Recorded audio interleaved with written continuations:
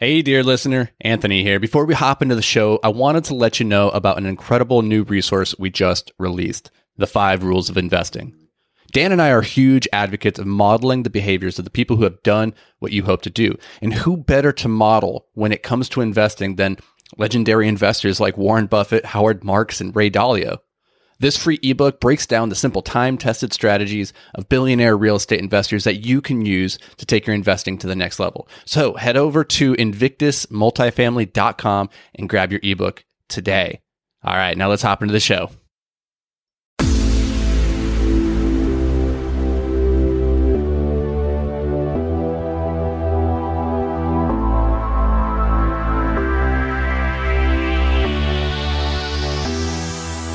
The biggest complaint I hear all the time about investing in real estate, and it's a legitimate concern, it's a legitimate gripe, is that real estate's really hard to buy and to sell. It makes it a very illiquid investment, unlike the stock market where right now I could just pull up in my phone, I could get on Robinhood. If I wanted to sell my entire stock portfolio, I could.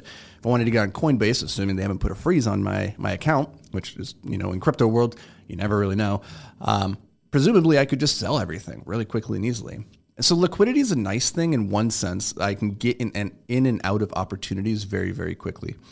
But the downside of liquidity is that not only can I do that, but everybody else can. And so the volatility that we see in the stock market or in crypto is a direct result of how easy it is to transact in high stress situations. Let's say when there's panic, when there's reason to suspect, oh, this thing's going to continue dropping, the psychology of the masses is to go and sell the thing, which just exacerbates the issue.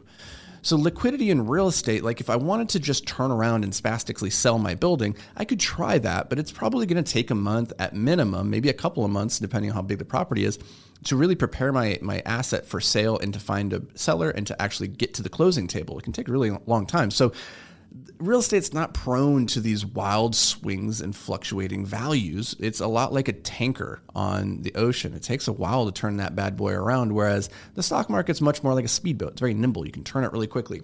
But the thing is, you wouldn't want to take a speedboat across the Atlantic. Good chance you're going to catch some waves and you're going to capsize at some point.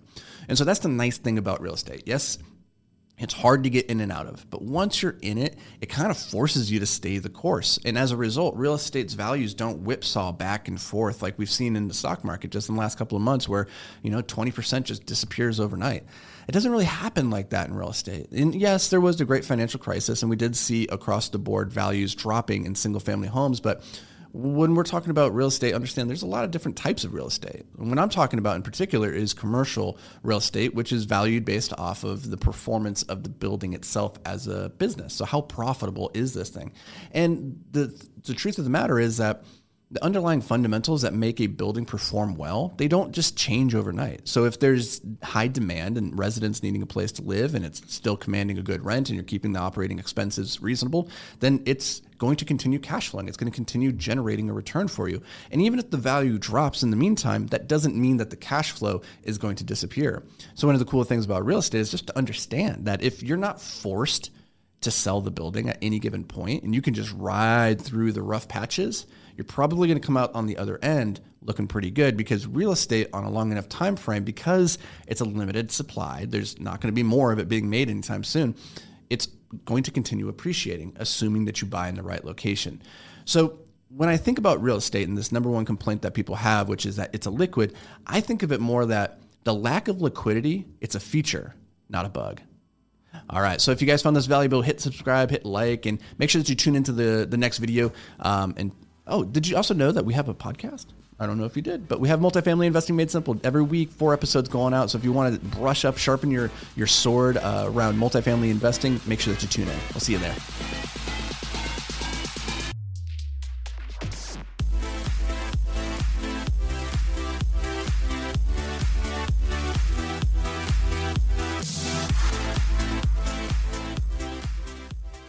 Hey, thanks for joining us for another episode of Multifamily Investing Made Simple. If you enjoyed the show, could you do us a massive favor?